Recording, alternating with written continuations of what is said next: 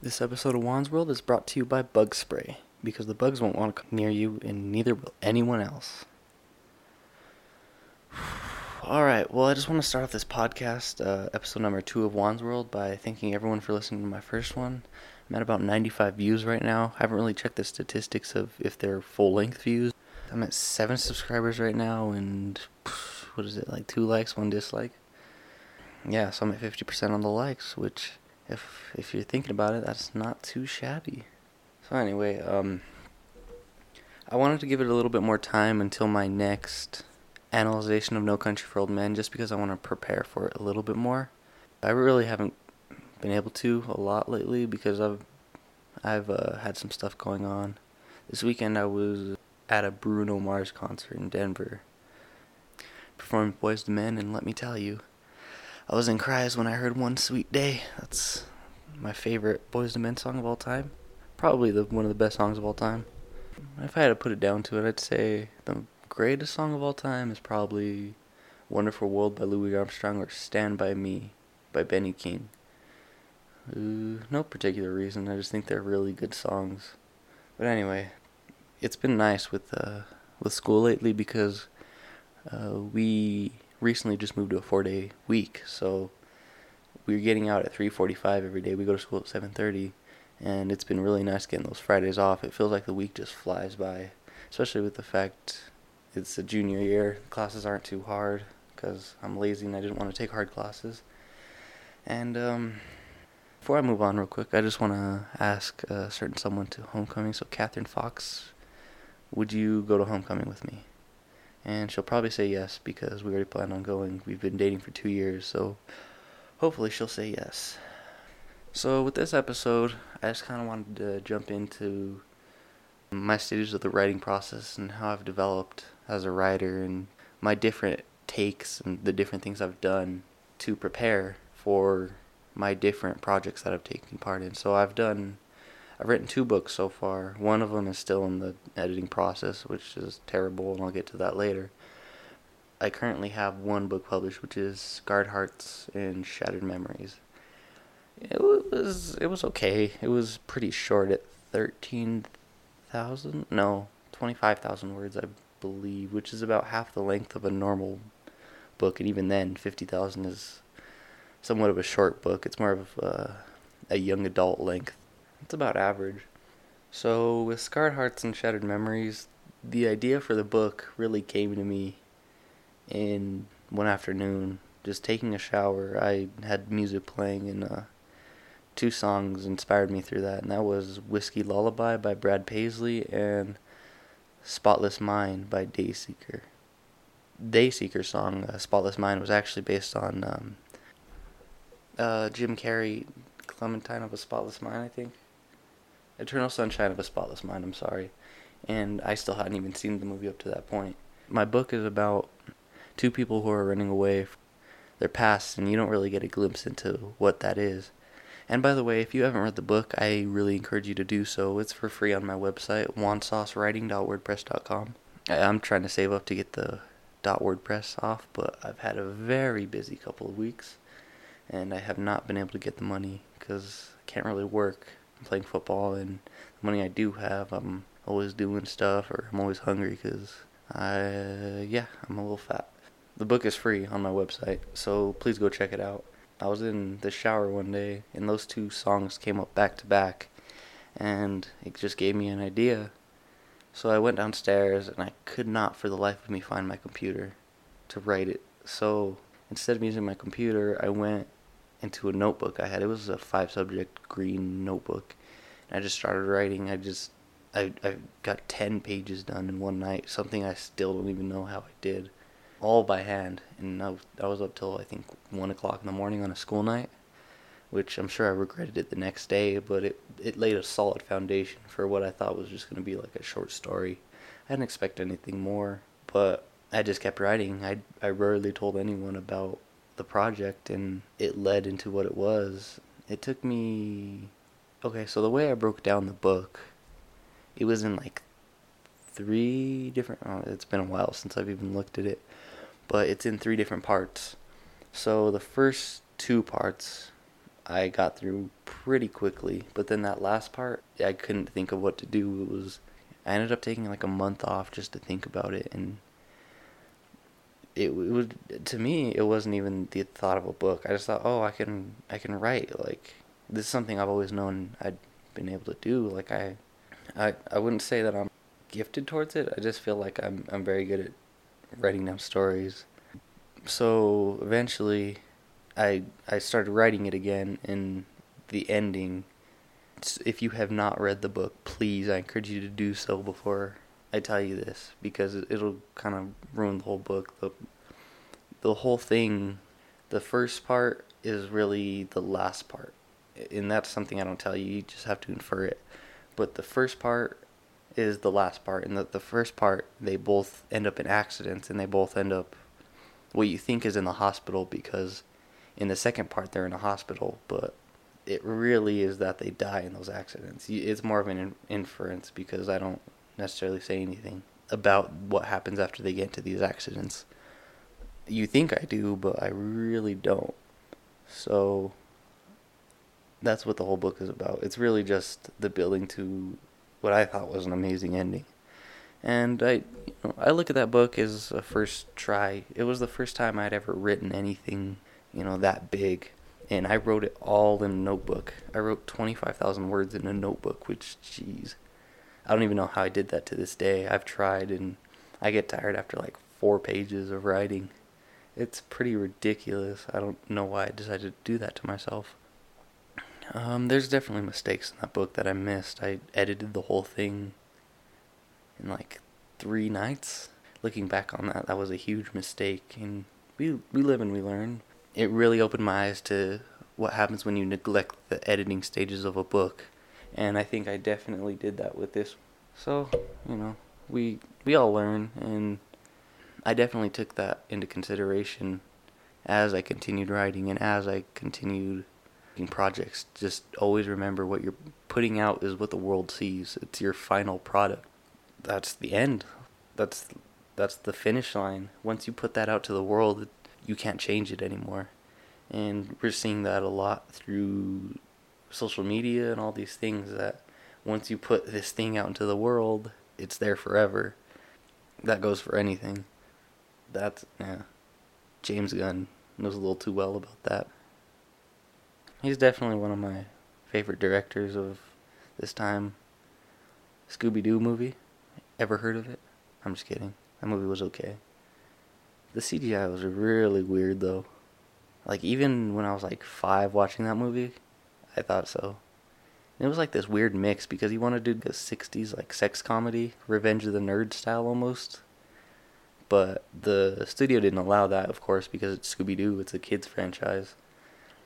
And so it ended up becoming this weird blend of whatever it was. And yeah, I don't know. That movie was weird. The guy who played Shaggy, though, I think he did a really good interpretation.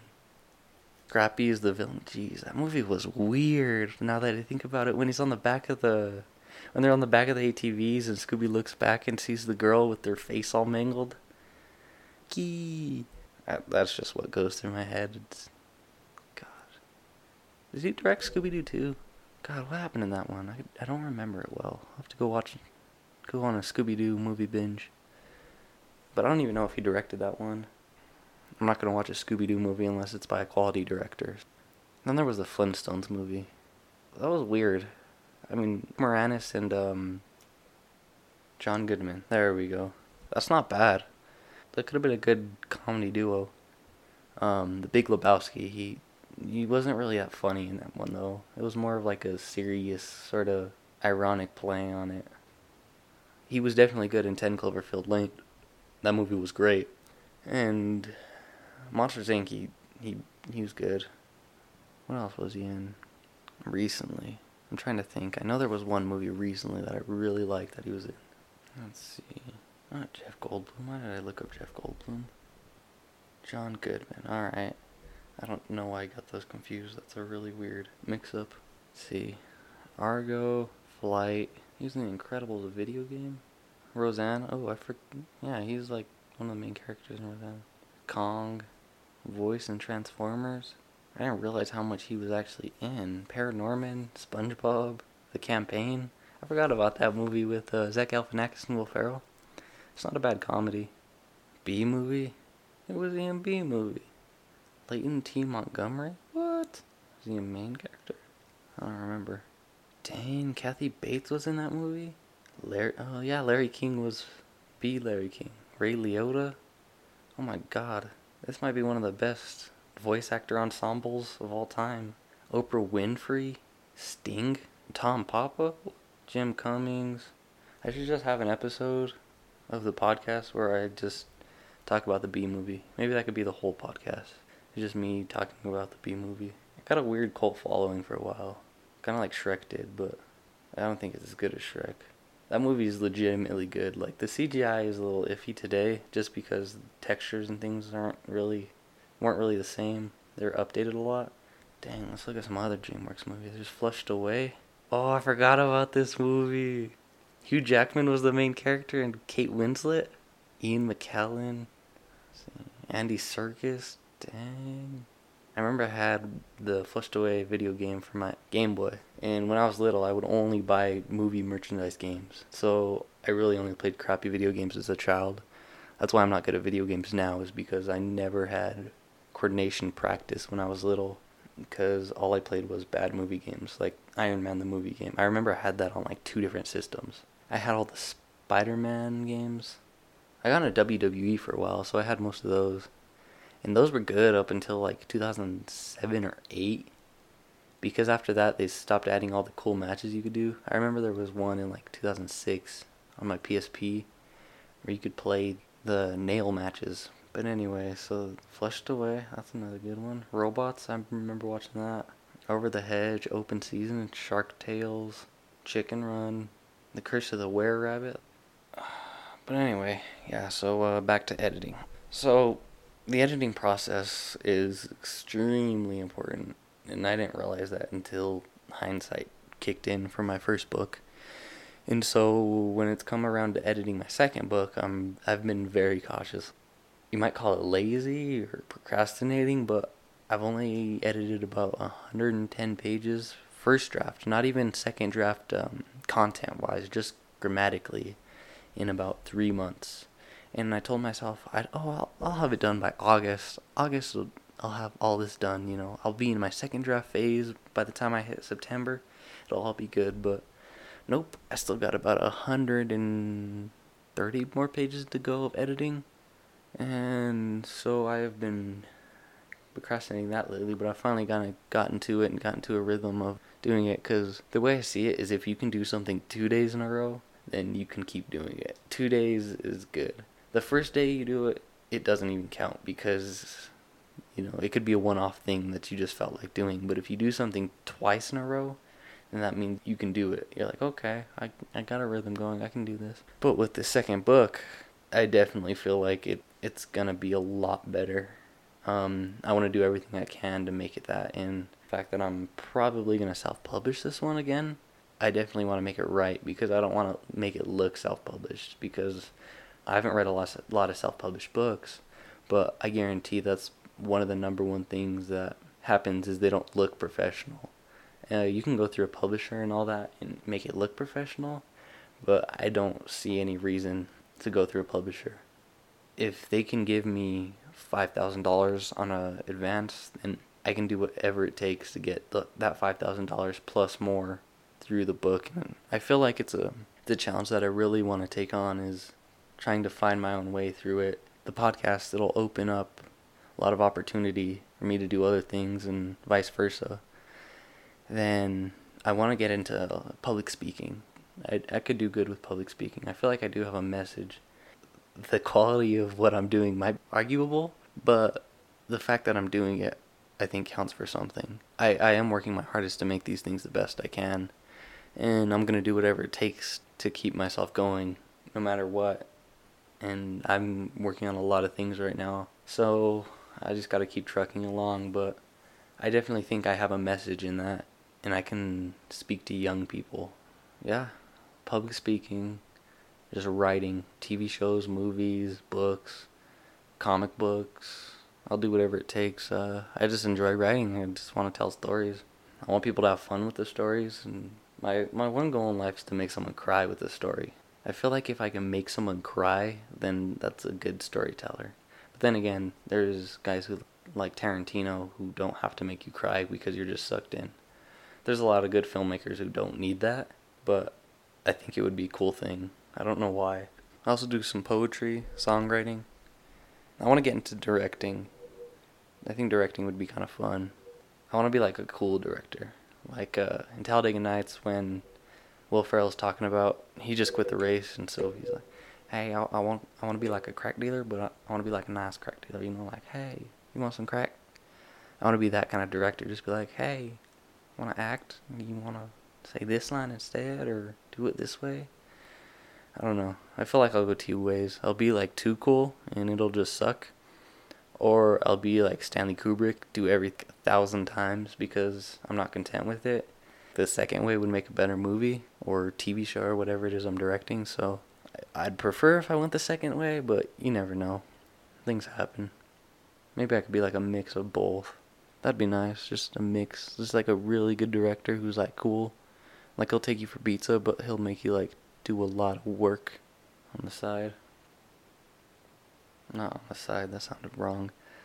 That'll be it for this episode of Juan's World. I hope you guys had some fun just listening to my voice. A little bit more of a chill podcast, this one. Didn't really get into many topical things, but probably do a couple episodes like this every once in a while, It's nice to get the brain juices out. Alright, well, thank you for listening. If you've gotten this far, I really appreciate it. And goodbye.